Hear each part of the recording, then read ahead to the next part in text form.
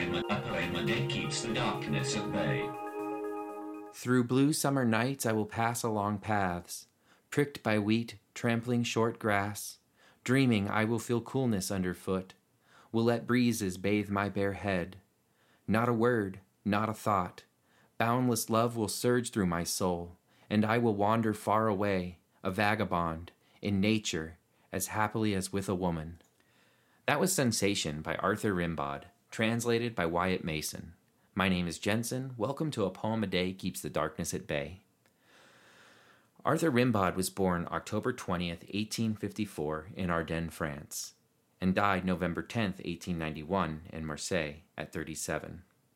Rimbaud wrote poems of sprawling descriptions, symbols, and surreal imagery, and other times he wrote poems that were just funny pieces of ribaldry. He wrote young, prolific until the age of 21 when he stopped writing altogether.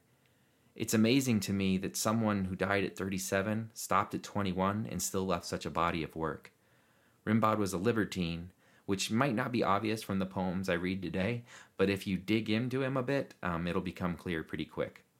His most famous work is, I think, A Season in Hell, which is a long prose poem and quite the trip. I recommend it. At 16, he wrote this statement about his poetry. I'm now making myself as scummy as I can. Why? I want to be a poet, and I'm working at turning myself into a seer. You won't understand any of this, and I'm almost incapable of explaining it to you. The idea is to reach the unknown by derangement of all the senses. It involves enormous suffering, but one must be strong and be a born poet. It's really not my fault. Tonight, I'll leave you with Rimbaud's poem, Evening Prayer. Thanks for listening. I live my life sitting like an angel in a barber's chair, a big fluted beer mug in my hand, neck and hippogastrus arched, a cheap Gambier pipe between my teeth, and the air above me swollen with sails of smoke.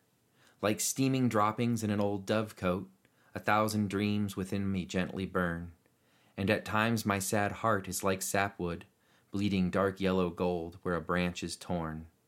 Then, when I've methodically drowned my dreams with 30 or 40 beers, I pull myself together and release my bitter need.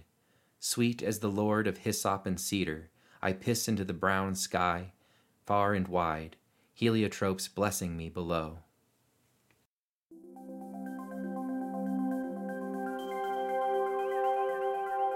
Arthur Rimbaud keeps the darkness at bay. Arthur Rimbaud keeps the darkness at bay. Arthur Rimbaud keeps the darkness at bay.